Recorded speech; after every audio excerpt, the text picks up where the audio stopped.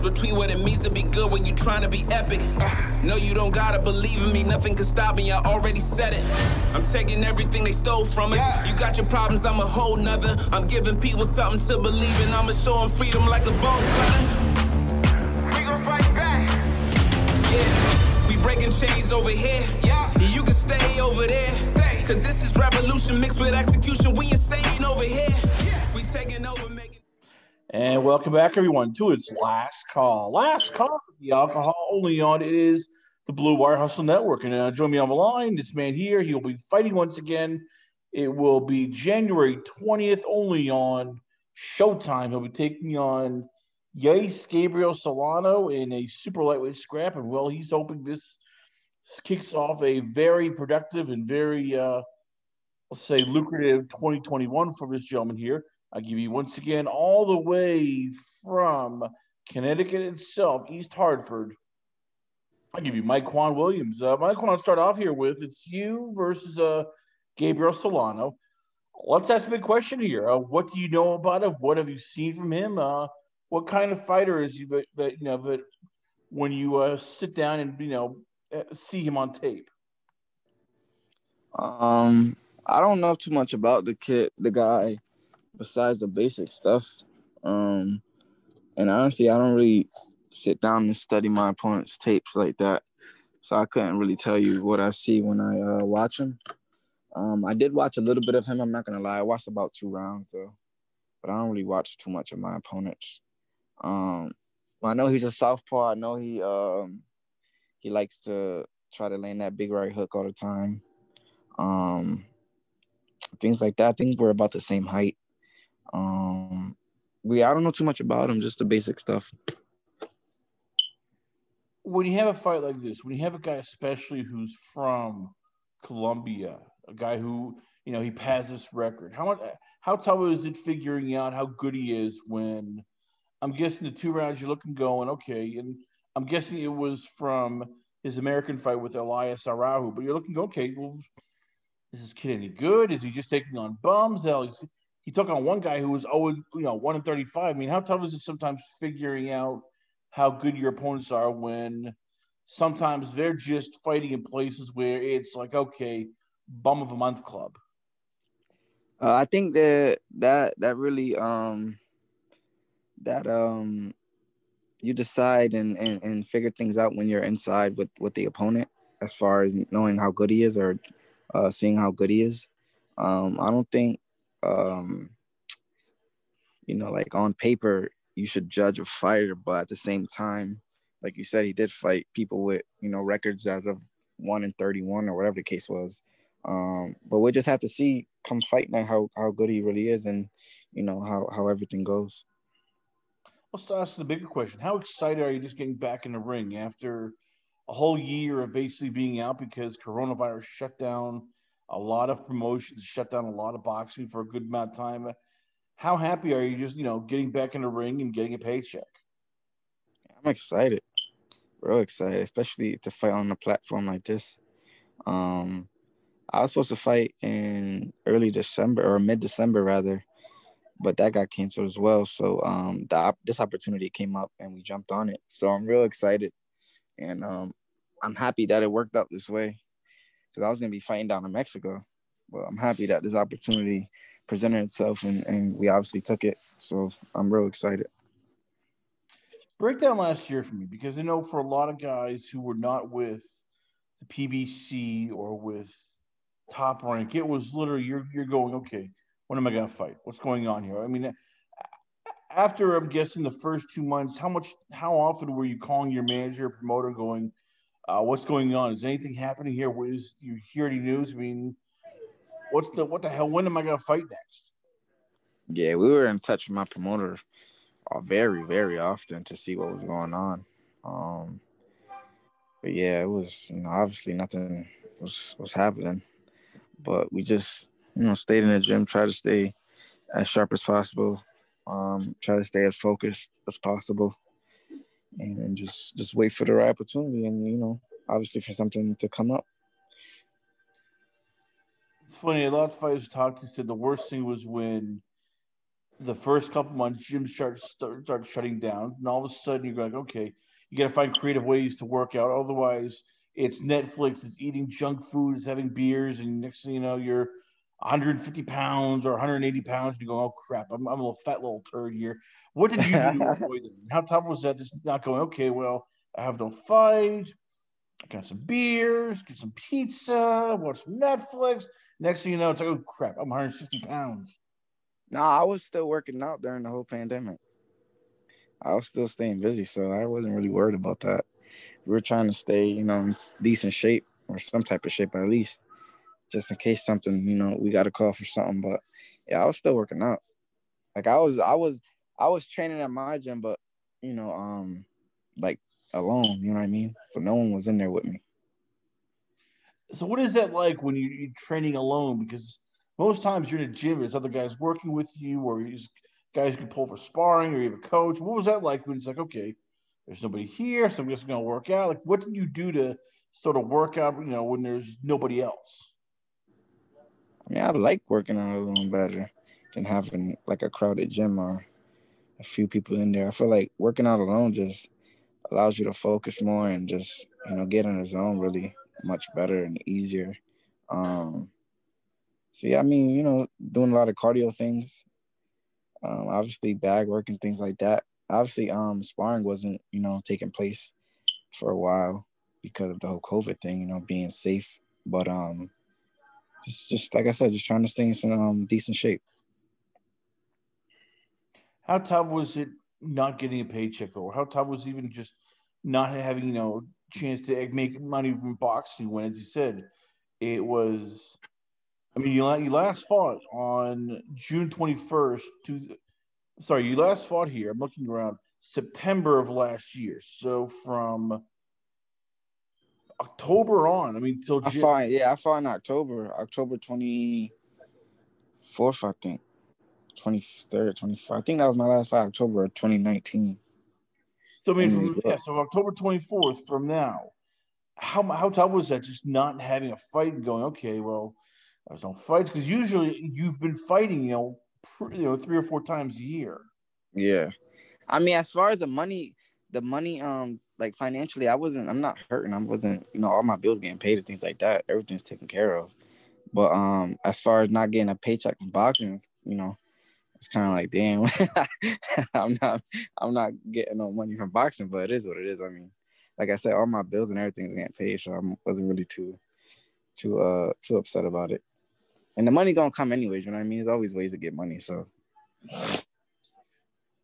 How much worse was it just having everything put on hold in terms of momentum? Because I know that after the draw, you probably want to get back in the ring. Okay, well, I had a crappy draw with Trayshawn Wiggins. Should have won that, but hey, I want to get back in the ring. 2020 is going to be my year. And then how frustrating is it that last year when like the momentum stops? Now all of a sudden you're going, damn, I'm wasting this year. This is a wasted year. What the hell's going on? Yeah, it sucked. Very frustrating. Like I said earlier, we were in constant contact with my promoter to try to get some, but last year was just horrible as far as the COVID. But that's why this fight is very important. That's why I'm so excited about it. Not only because of the platform, but just to get back in from such a long layoff and from the draw as well, to just prove myself and get the ball back rolling. If you're just tuning in, ladies and gentlemen, we're talking with Myquan Williams here. We'll be fighting once again on January 20th, only on Showtime. We're talking coronavirus, talking working out on his own. We're talking momentum here. Take me to the draw. Williams against Wiggins. What went right? What went wrong? What was your reaction when you heard that words split draw and you're going, what the hell just happened here? As far as what went wrong, I don't think too much went wrong. I think probably the first round or two, I probably started off a little slow. But then after that, I felt like the momentum shifted my way. And I was fighting the right fight, trying to get inside. And, he was a taller opponent, taller guy, longer guy. And he was a lefty. So I was just trying to cut the distance. get inside, work the body, things like that. And I think I did that for 5 or 6 rounds easily to be victorious, but it didn't go my way, obviously. How frustrating is it when you have that and it's like, okay, most people even I talked to said he should have won that fight. It should have been at least, at worst, maybe 78-74. And then you hear those scorecards 77-75 and 76-76. I mean, how much of it is a gut punch when you're sitting there going, what are you guys watching? Like, what the hell? And it's like, and nothing happens to these judges. Almost, as you said, it's you fight your fight, and yet these guys almost come up with bad scorecards. Nobody ever holds their feet to the fire going, what the hell were you watching? Yeah, I was frustrated at first. I was real frustrated. But at the end of the day, you just gotta move on, learn from it. If you don't learn from it, it's pointless. But move on, learn from it, and just you're only as good as your last performance or last fight. So now, like I said earlier, going out to this fight is gonna be important for me to showcase my skills and to put on a great performance to make up for the draw. You mentioned before you had a fight lined up in Mexico. What happened with that? How much of that was also because of either coronavirus or because of visa issues? Because I'm guessing you were primed for that fight in December. And then what happened? Like what did they say was the reason why that fight got pulled out? I think the main reason was because of the COVID. There was probably some other reasons, but not that I don't know of. But I was real excited to get back in December.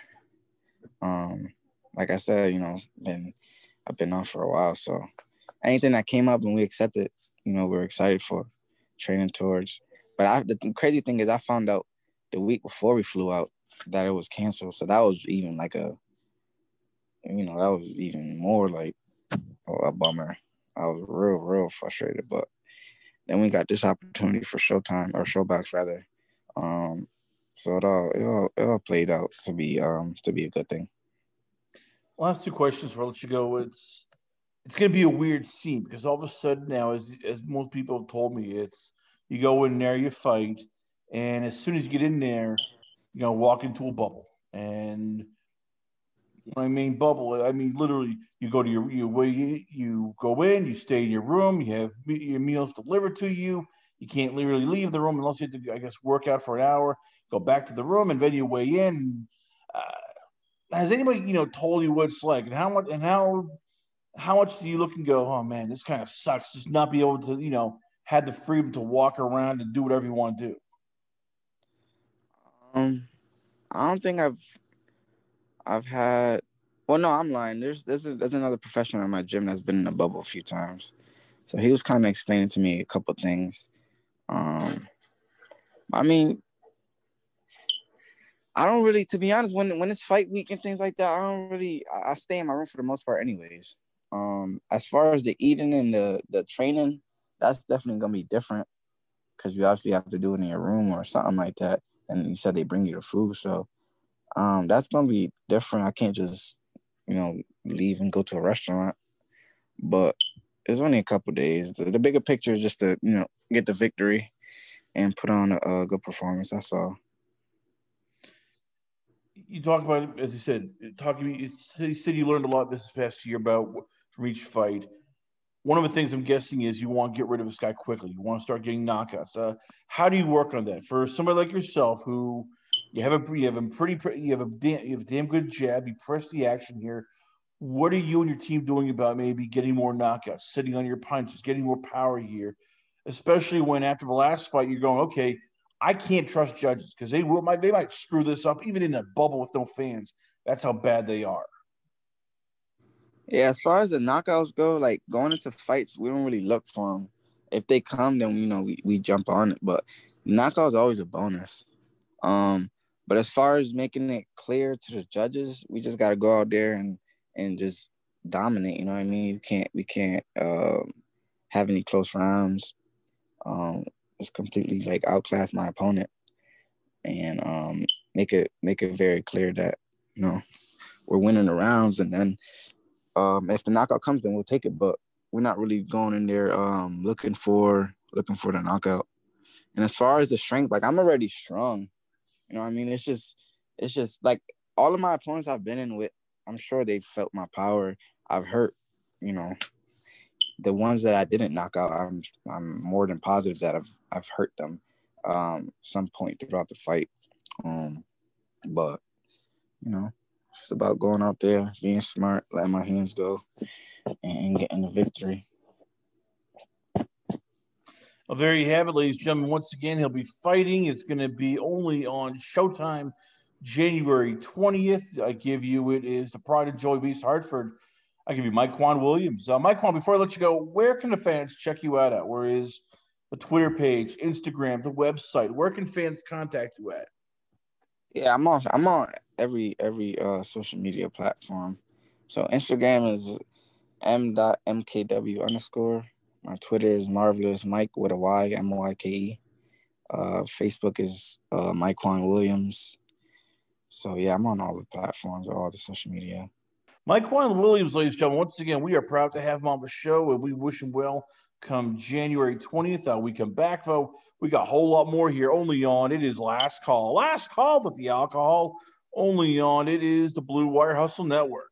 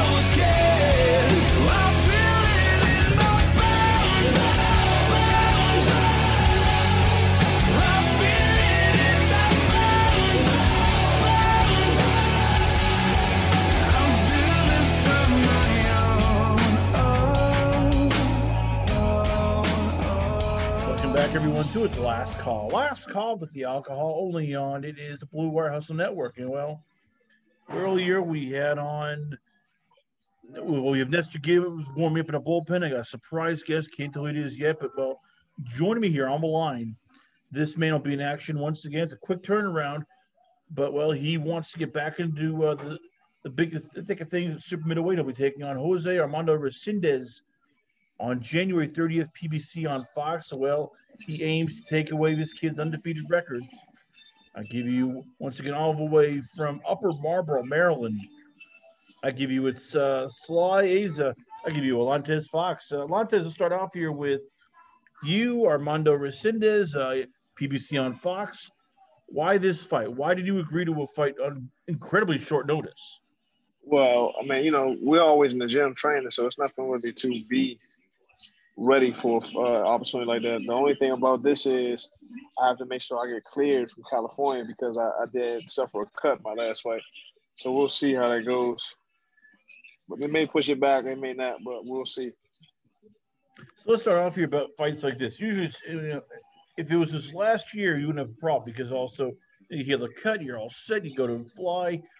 With COVID and everything, how much tougher is it now where you have to keep distancing, you have to, wear masks, you have to be in the gym at certain times, can't have too many people? I mean, how much have you and your team had to sort of bend over backwards just to meet requirements so that you can actually train?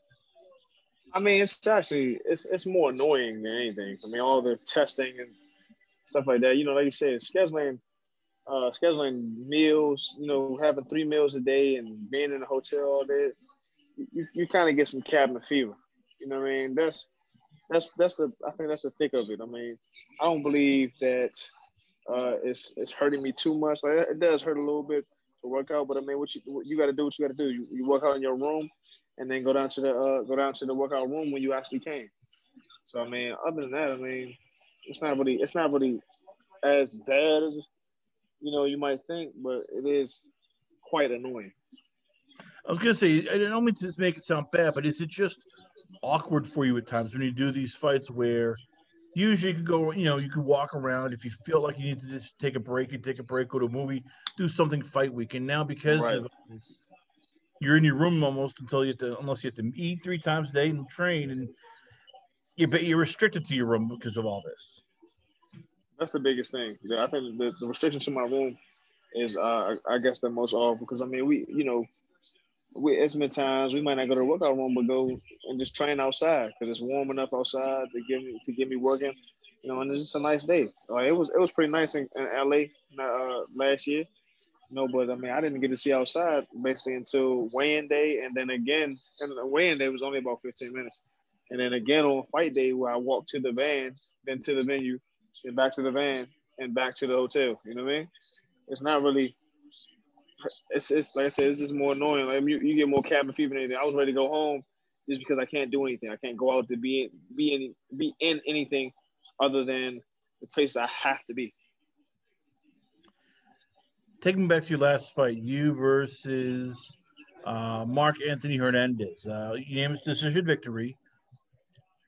In your mind, what went right? Did anything go wrong? And at what point did you realize that you had this fight in the bag? Unless something wonky happened, there was nothing you could do to prevent you from winning. So if I was speaking on what went wrong first and foremost, I mean, I definitely started off, I believe, fighting improperly. I mean, the first round I did start off with my jab and everything, but I was allowing him to close that distance more than I needed to. And I think Sean Porter touched on it saying, he thought maybe I didn't know whether or not I would be in shape enough to keep moving and continue to move. But the thing is, I knew I could. It's just I didn't think I needed to.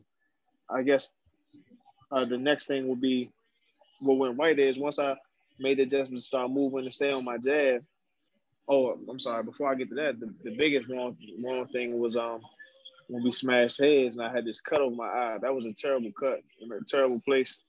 And I mean, it automatically put me on my toes. Like, okay, let's make sure I don't get touched anymore. I need to get back to the corner, make sure they can touch it up and close it, and I won't get touched anymore. I'm gonna make sure I don't get touched anymore and make sure it doesn't open back up for them to stop it. And then I guess, like I said, me under that impression made me box like I needed to. Just be on the move and work on my jab and touch him a little bit more than I needed to. I mean, touch him a little bit more than he wanted me to. But I pretty much knew I had it in the bag. After about 6 or 7, I pretty much knew, okay, I got enough gas to do this, and keep me. He's not throwing anything wild enough to touch me for real. Any of the big shots that he may have thrown were they were missing me. So I was like, I just figured them. If I keep doing this, there's no way they can take this fight from me. Last time we were in California with my brother. My brother, he strayed, I guess, from the boxing. Kind of sort of at the request of my father. But he strayed away from the boxing, and they didn't give him the decision. So I was a little worried that maybe boxing like I'm boxing, they might not give me the decision. But there we are. Decision victory. How tough is it also when you have a guy like Hernandez who he's double tough, he's awkward as hell, and he charges in at times. He'll throw wild shots or unconventional punches. It doesn't land, but he's also just banging in there, and he's literally making it awkward. I mean, was that part of the reason at times you felt like you had to maybe be a little bit concerned? Because, as you said, you got cut because of a clash of heads. And because of his style, you don't want to have that happen again or get another, cut over another eye. Next thing you know, all it takes is just one bad referee, one bad judge, and they could go, oh, yeah, he got knocked out because he got cut by a punch, TKO loss. I mean, so this is the thing, too, going back to the fight. I mean, I really was responsible for that headbutt, to be honest with you. I mean, let me say this. We had to take equal blame. I was in there chasing this right body shot. I landed a right body shot maybe a round or two earlier. And I kept landing that same right body shot. And I could feel that it was landing really good. So I went to go get it again. I heard him. He backed up to the ropes. I was going to go after it one more time. And when I went to land that body shot, he dipped his head down, and I went in with my body shot, and that's how it ended up. That's how I ended up cut. I don't think I didn't think he was that awkward. I think my style and the way I boxed made him have to be more awkward, be more aggressive, be a little more adamant about getting there. You know, because when I watched him against some other people, he seemed to box a little better. You know what I mean? He seemed to. And he even said at the end of the fight that he changed his style. He said, I had to change my whole style, man. When you were moving and using your jab, man, I never fight like that. I never have to chase anybody like that. I never try to catch up to anybody like that. You know, so I think that was the biggest thing that made it look awkward. I mean, you know, it was me. It was my style in there that made him look awkward more so. Once again, if you're just tuning in, we got Lontez Fox here on the show. We're talking all things, of course. His last big win on December 26th. We're talking COVID. We're talking bubble. Let's move on to your opponent. Jose Armando Resendez Garcia. He's one of those new, prospects that PBC has signed. They have high hopes for him. He's 11-0 with 8 knockouts. Has not faced anybody you can argue, but it's even close to anybody you fought, even winning record. How tough is it figuring out how good he is when you look at the record, you look at the tape, and it's like, okay, is he that good, or is he just taking on guys who really are terrible? Well, I actually personally, I haven't looked at his record or looked at any of his tape yet. You know, I think I've been more so concentrating on how I'm going to box, because I know if I box a specific way, then it's going to garner a specific reaction from my opponents. If I'm boxing, using my length and making people miss moving the entire time, they have to come forward. So regardless of who he's fought, he's never fought a 6'5" person moving with a good jab like me. When you have a guy, as you said, like that, is there also, and he's young, and he hasn't done any of this here, does that change how you attack him? I mean, do you drag him in deep water, try to drown him, or do you jump on him really early and make him realize, okay, this is the big time. This is not some, show in Mexico. This isn't some prospect. You're now in there with a top, 15, top 10 super middleweight who can't take you out. How do you attack a guy like this? Like I said, I think I attack him the same way as anybody else. I mean, they have to being this height, they have to come after me. And so with him, I mean, I'm in it for the long run. I'm in it for the long game. Anything that ends earlier than that, that's fine. It's a bonus, but I'm there to fight the entire 12 rounds and 15 if they need me to. So I get in shape and make sure I'm there for the complete 12 rounds. You know what I'm saying? And from bell to bell, every round, I'm going to be on my toes and boxing. And that's going to be with anybody, not just Resendez. I know when we first talked with you, it was right before the Andrade fight. And after the Andrade fight, I know that you said, hey, it's not a big deal. I broke my hand first round, couldn't do anything here. And a lot of people forgave because, as I said, it was a big jump up. After the Williams fight, and I looked at that fight, tough guy in his backyard, a lot of things happened there. How much do you start realizing who was on for the ride, who was not, who are your true friends? Because this is boxing. After every loss, people will either overreact or they'll just go, How much do you learn about who was Team Fox after both the Andrade loss and the Williams loss? Well, so far I haven't had anybody. I haven't really had anybody in my circle just belly up and just say, no, I'm done. I'm done with you. Just quit on me. Man. All of the people I call friend or call close cohort or even my trainers and everything. We all know what went down in each of those fights. And I mean, excuses aside, I mean, things definitely could have went differently, but the bottom line is there were legitimate reasons for both losses. So, I mean, they know they still have faith in me and still keep their faith in me to go and do something big when it's time, and just flip a coin on those particular instances. We just weren't able to execute what we need to execute. Personal question, just a quick one. Do you ever, a lot of these fights here, you've gone places, and as I said, you're a kid from Upper Marlboro. You've traveled the world. You've been to Santo Domingo. You've been to Puerto Rico. You fought in over in England in Queen Elizabeth Olympic Park in Hackney Wick. When you in these places, is there ever a moment where you just enjoy the moment? As I said, most people don't never leave their own backyard, let alone their state. And here you are. You fought in 3 different places, in 2 places which are boxing hotbeds, Puerto Rico and England. Do you ever get the chance to just enjoy the moment and think, I never saw this coming when I was growing up. I never thought I'd be fighting for a world title in England or Puerto Rico or other places? I think my father makes sure we enjoy or make sure that we know that, boxing has taken us incredible places. You know what I'm saying? We get to actually train on the beach and stuff like that. We went to Puerto Rico. We actually went and did some training on the beach while it was hot out there. My sauna suit and everything. We had some fun and did a Rocky throwback. A callback to Rocky. When he went on the beach with Apollo, stuff like that. So the entire moment is to be enjoyed. I guess when I'm going out to fight personally, it's like, okay, well, I'm not gonna do but so much. Like, I'm in the gym, I'm in the hotel room, I'm in the fight venues, I'm in the weigh-in room, or I'm in the place I need to be. I'm in the place mandated for me, But still, I think my father makes sure to let me know, either, bro, make sure you take the time to realize where boxing is taking you. And like you said, when I look back, I have been to some amazing places, and I do enjoy every time I go out.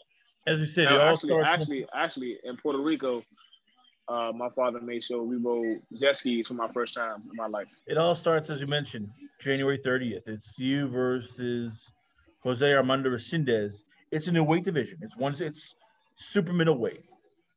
As that's what it says in the program, at least. Don't hold me to it. But now that you're at a different weight class, now that it seems like you're going up and you have more, you put on more muscle, you put on more weight.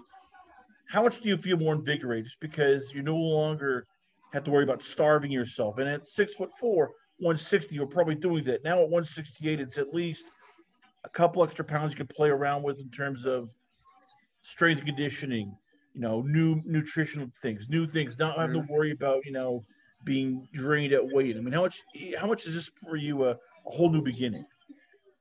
I feel like it's just I definitely do like the fact that I have a little comfort, a little space for comfort, a little room for comfort. But I mean, it's always gonna be the same mission. I'm here to work, to box my ass off, and to go for a world championship. You know what I mean? I'm not here to get a short end of the stick, man. I'm about to be 29 this year, and I'd like to make a mark in the world before I'm 30, or at least when I'm 30. By the time I'm 30, I want people to know who I am. I want to be known, throughout the world, not just throughout the states, throughout the world. I want people to know that Alontes Slider Fox he's a pretty good boxer. So I think 168 right now is gonna help me to make that mark. Well, there you have it, ladies and gentlemen. Once again, we are proud to have on the show, which none other than Alontes Fox. Alontes, before I let you go, where can fans check you out? Where's the Twitter page, Instagram, the website?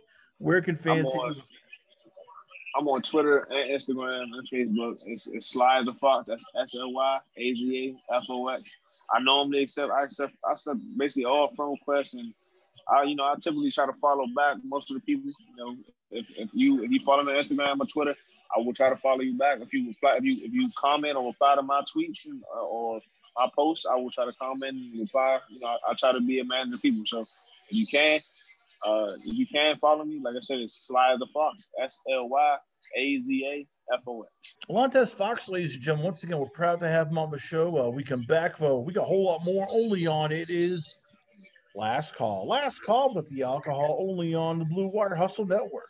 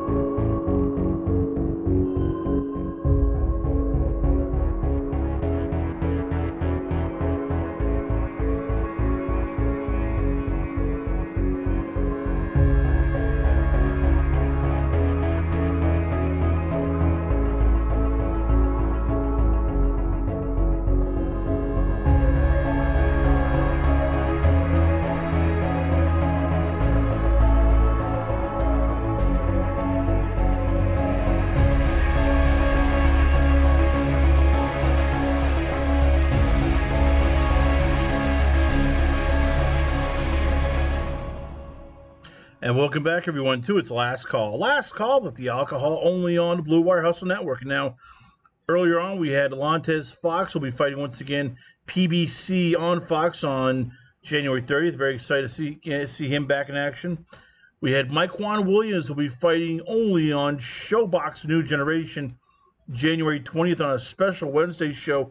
I'm looking forward to that fight a whole lot more. But now, join me on the line, this man here, well, he was the hottest free agent on the market until PFL scooped him up. And a lot of people say he might be now the guy who, well, hopefully will get a whole lot more richer come 2021. I give you former WEC champion, former UFC champion. I give you Showtime himself. I give you Anthony Pettis. Anthony, a lot of companies wanted you. A lot of people wanted you to resign. A lot of people wanted to sign you.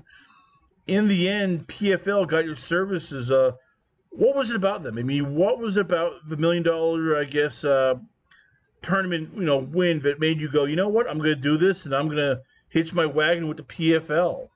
Yeah, the PFL, they approached me with an amazing offer, and also an opportunity to become a champion in 12 months. That's what I'm looking to do. In the UFC and other organizations, a lot of politics go into who becomes a champion, who gets the title shots. And for me, it was, my objective is to be a champion in this sport. So, the offer they gave me, the opportunity they've given me, and the option to fight 4 times next year was what I'm looking for. Take me to the tournament, though. I mean, how tough is it now preparing for – you might have to fight twice in a night, which means you have to avoid getting cut, avoid getting injured, avoid getting nicked, or else you might have to forfeit your fight. Is there any plan to have for you to change your style so that you can maybe just win in advance? Don't get hurt, don't get injured, and just keep winning so that you can get to that final $1 million fight. Well, this year they're not doing the 2 fights in one night. They're going to be doing just four fights, two regular season fights, 1 playoffs, and then 1 championship fight. This organization doesn't allow elbows, so that's going to be something that I got to prepare for. Elbows are a part of my game and something I've been doing pretty much my whole career. This year already we're starting to transition our training a little bit into not using the elbows, and it's going to be interesting to see how it goes without that. Was there ever – I know that, as you said, you enjoyed being busy and everything. Were there any other offers, though, that you considered? Because, as we said, you're the big free agent. I know Bellator wanted you. I know ONE FC wanted you. They probably both gave you big offers. Was there ever consideration of going someplace else just because you could dictate terms? As a free agent, you could probably dictate what you wanted, where you wanted it, because you have a name and you bring eyeballs to the table. Yeah, we did. It was crazy because I was a free agent probably for a weekend. I think we got announced my free agency. I went out to Miami. I was with my daughter. My agent's out in Miami. So the first day we got to the office, we kind of I told him what I was looking for, what I wanted to do next year, where I wanted to be at, and then we kind of just went to the offers that that were given to me. And, the PFL came off, they approached me as like a partnership, not more as like I was an employee or I was like going to be, fighting for them under their terms. They asked me what I wanted. What were my goals? What do I want to accomplish? And then obviously the style, the tournament format, to be able to become a champion in 12 months was something that drew me towards the PFL. But I had a lot of offers. But the PFL was like the one that just actually stood out to me. And my brother's over at Bellator. He's about to get a title shot, and I felt like that's something I want him to be able to do. Have his own name, have his own shine, have his own his own place to call home. And I think it was the right call for me. Speaking of your brother, did it help with your free agency that you saw what he went through? It helped you understand. Okay, you know what? This isn't scary. This is exciting. There will be people, who want me. I mean, most fighters don't want to go for agency. They just want to, re-sign, re-up. Did it help that you had firsthand knowledge of what to expect and what was out there?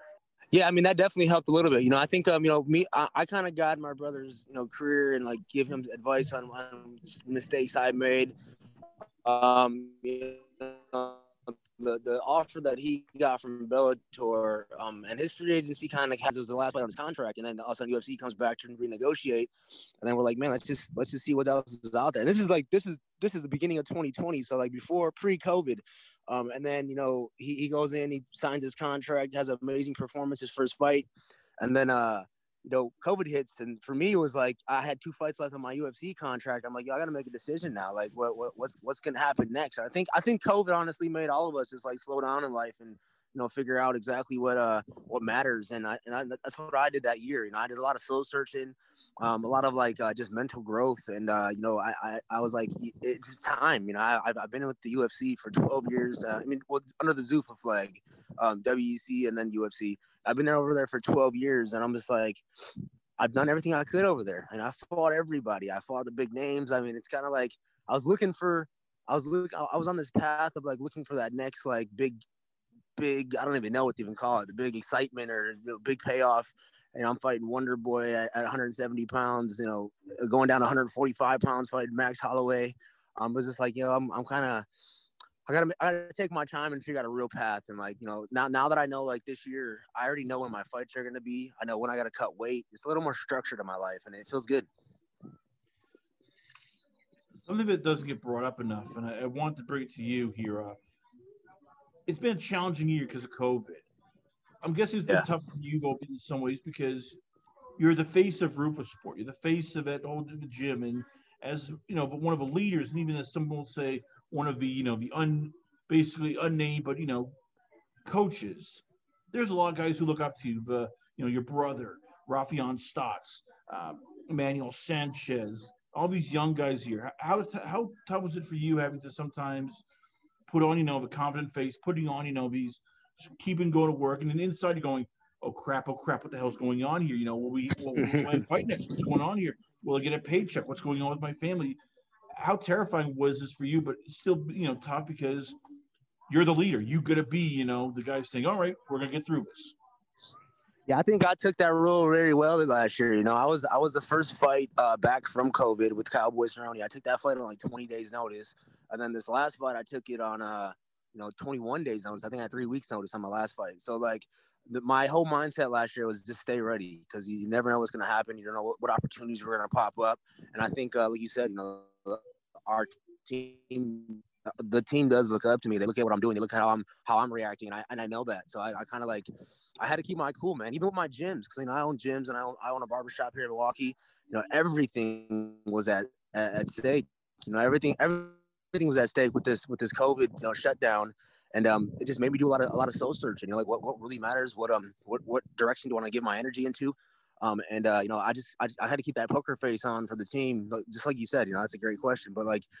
I had to keep that poker face on to show these guys, like, there still is opportunity here. And actually I had a great last year. I finished the year with, 2 wins and I signed an amazing contract, and I have a great, looking forward to a great 2021. Take me back to the last fight, the fight between you and Alex Morono. And a side note here, we had Morono on before the fight, and he said, this is about like changing fight. I beat Anthony Pettis. Everybody knows me. What is that like now when you're fighting opponents and they, it's no longer you're a young kid here who's looking, who's making a name. You're the established superstar. But this guy's going, hey, I watched Anthony Pettis. I saw his fights. I got into MMA because of it. So that kick with Benson Henderson that made me want to do this. Is it weird now when you're facing some of these guys like Morono and it's like, oh, I didn't know I could maybe get to this here. Is it weird facing guys who look at you with a respect sort of worship? It is, man. Honestly, like I was that kid. I was that kid looking up to, like, I remember when I fought Ben Henderson and hearing his walkout song in his hometown. The family was going, his crowd was going crazy, and I was watching him like on my uprise into the WC.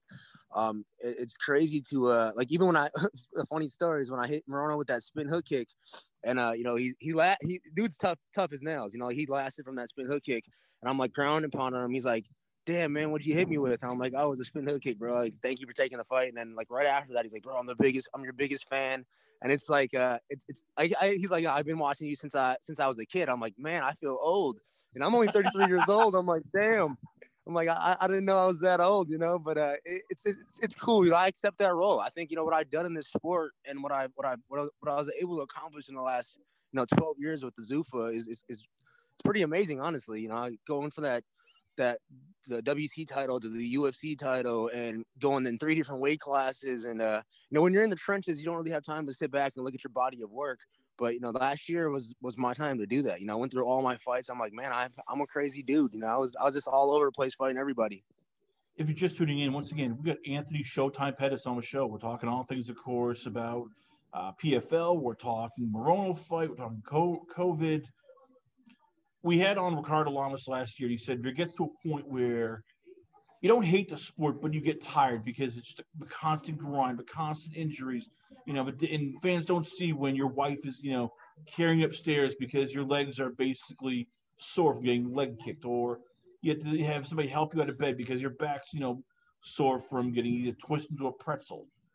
How do you keep the love? How do you keep that passion when it's a brutal sport? It's not like you're making $20 million. You're making a fraction of that, and yet you take more damage than any other athlete. Yeah, it's hard, bro. Honestly, like make it like there does come times where I'm just looking at it like, damn, is it really worth it? Like even right now, I'm sledding with my daughter and my niece in Milwaukee, Wisconsin, on top of the hill, and walking up the hill, I'm like, damn, my heel hurts and my ankle and my ribs, and it's like, it's a crazy sport, man. But the high I get from winning is like no other. Like that's what it's all for. It's like a feeling that I can't even explain. When you put all this work into training camp, you have your coaches with you. For me, it's my brother. Like I have a close knit crew that when we get them accomplishments, it just feels like the highest high. And that's what I'm addicted to. That feeling right there. That's why I take the big fights and I take the risk and the doing crazy moves in there, like this feeling of winning, and like the couple weeks afterwards of like what's next and what are the possibilities. I'm addicted to that. So I drive from that, honestly, is that opportunity to do something that no one's ever done before. Let's talk about there's 2 families here. Let's talk about the Rufus Sport family. Raufeon Stots, undefeated. Manuel Sanchez, 1 fight away from possibly winning not only the lightweight but featherweight title in Bellator. Your brother now be challenging for the Bellator title. You have other guys who are in the UFC here. As I said, they've all given you credit as a guy who helps them, a guy who will train with them. You'll show them new moves. You'll work on their jiu-jitsu, their striking gear. You're basically the de facto, player coach. How nice is it seeing all these guys develop and knowing I started this year? This is my baby. It's my let's call it my second son or my third daughter here. This is my baby that's growing up and watching all these guys become champions after all, because I helped them grow in the scenes. Oh, it's amazing, man. Honestly, for a great example, Sergio, my little brother, he was able to buy a beautiful house here in Milwaukee, Wisconsin. I helped him out with that process of going to get the house. Obviously, the money he made from fighting to buy the house. Raufeon Stots had probably the best Christmas of his life this last Christmas. And I always joke with him, like, yo, you're Santa Claus this year, man. Like, how does it feel? And he's like, man, it was amazing. And I remember last year talking to Raufeon, like, yo, take your time. Don't get too excited about what's coming next, and like kind of like just that having patience, and when it's supposed to happen, it's gonna happen. And Manny Sanchez just went to Cancun, Mexico, this last 2 weeks ago for the first time, and he's Mexican, but he's never been on that side of the Mexico. Man, that feels good, honestly, to know that these guys are looking up to me, and they take my advice, and that's the biggest thing is like, yo, just literally show up. If you show up and you're part of that group, it's magic, and that's another thing that keeps me going. When I go into that practice room, I got some hungry guys in there, and there's another group of younger guys that are coming up that are going to be right in the top as well. But it kind of just everybody just feeds off of each other, that energy. Then we're all in there to make each other better. And for me, it's like seeing them things outside the octagon, seeing them buy houses and taking care of their kids and being able to have the best Christmas ever. That shit's amazing. It's a tough job, though, because as you said, you're a fighter, you're a coach, you're a husband, you're a father. These are 4 jobs that take a lot of effort. Yeah. And how tough is it sometimes for you going, okay, I can't miss this, I can't miss that. My daughter's birthday, my daughter's dance recital, but I got, corner this guy here. I got a tournament, but it's the wife's anniversary. I mean, how tough is it making time for everybody so that one doesn't suffer because of the other 3? Yeah, I think this year taught me this. Like when you're present, like you know, when whatever I'm doing, if I'm dead for the moment, if I'm being the husband, if I'm being the coach, being 100% present in the moments and not like having 10 things on your mind, like not being distracted, like being there but being distracted. You know, that's something I've been really focusing on. Like when it's daddy time, it's daddy time. When it's coaching time and fighter time, like I'm really being conscious of making sure my mind's in there and getting the quality time and the quality for training, quality reps, and focusing on that. Like my last camp is kind of weird. No, I didn't judge myself off of my physical performance. I was judging myself and keeping notes on my mental performance. Like when was I breaking? What was the thought that made me break? How long did I take to get myself back in that training room? And keeping track of that, I felt that I had the most growth as an athlete. It's crazy. It's like a mental thing, but like I was able to bring myself back to the training room, to the training session, to the strength and conditioning session mentally, because like, you know, I think a lot of fighters do this and they don't even realize, you know, we're thinking about how we're going to pay bills. My daughters, you know, like, all of us have family, all of us have lives outside the octagon. But if you're training and you're in a camp and you've done it so many times, and all of a sudden, like, for, you know, you have a thought in your head that's like, you know, I got this to do after practice. And then during that practice, your mind shifts off and you're like, 20 minutes go by and you're like, God damn, my body was just on autopilot. You're not getting better in that during that time. So that's what I really judged myself in my last camp, is like, yo, bringing myself back present. What thoughts make me leave that training room, and how can I, like, and without like being mad at myself, like more like curiosity, like where was my train of thought broken? Where was my concentration broken? And I think that's what impressed me the biggest in my last fight. You know, like in that first round, I faced a lot of adversity. You know, he hit me in the face, I was bleeding, and I was like, in my head, I'm like, oh shit, here is happening again. And like I talked myself back into the octagon. You know, I wasn't letting my head just go off and like, yo, this is the RDA fight, this is the Alvarez fight, this is, you know, all these other things that happened in my past. Like, yo, this is a whole new round about to happen. Let's get it, pull yourself back together. Let's get this thing done. And I think that was the thing that impressed me the most about myself, was like being able to bring myself back present. I know I went off on a crazy mindset thing, but it was that question led into that kind of. Leads me to my last question here, and you probably heard of it because you are a football fan in a sense. Tom Brady saying, I'm better now than I was younger because I now have the answers to a test. I know everything becomes more clear. I saw that with the Thompson fight. You know, even though he's backing you up, it's almost like you're setting him up. You land a Superman punch, and it's like, all right. It was almost like you felt, I know what to do because I've seen this happen. I've been through this wars before. I know what's going on. How much does it help after all this stuff? For you, it's like you're no longer shocked. Nothing can phase you, including this tournament, including everything, because you have the answers to the test. You know what to do when the right time comes up or when the wrong time comes up. So, yeah, that's exactly how it went. I mean, in that Wonder Boy fight, like I knew what the game plan was. Obviously, like the outside fans didn't know what I was doing, and I was low kicking him to get his stance to come closer together. And a guy that's in a super wide karate stance, it's really hard to hit him because they have the ability to pull out without moving their feet. And he was a lot longer than me, but by low kicking him, I got his stance narrower, and you can't take a punch in that stance. So I was literally waiting for that 1 second for him to make that mistake. When he did like a deep side kick, and I parried it, and I used the cage just to like propel myself further. But he was in a position where he couldn't take a punch, and that's what we were looking for that whole fight. And I did get hit in the face. You know, like his reach was crazy long, and you know, I had a bloody nose. But that whole time, you know, I never even broken that fight. I knew exactly what I was looking for. And that's like the beauty of it. Like Duke told me how to beat Wonder Boy, and you know, and I was just waiting for that moment. And I 100% believed in that game plan. I 100% believed in my ability to do it. And when that happens like that, man, it's the craziest, the highest high. And that's what we're looking for. You know, I think like you said, like there's nothing that can really surprise me as far as opponents. Like I fought everybody. I fought every style, the tough wrestlers, the traditional martial artists. So yeah, I feel like you know, once you get to that point in your career, it's about just being mentally present and having the right mindset in there, and that's all that really matters.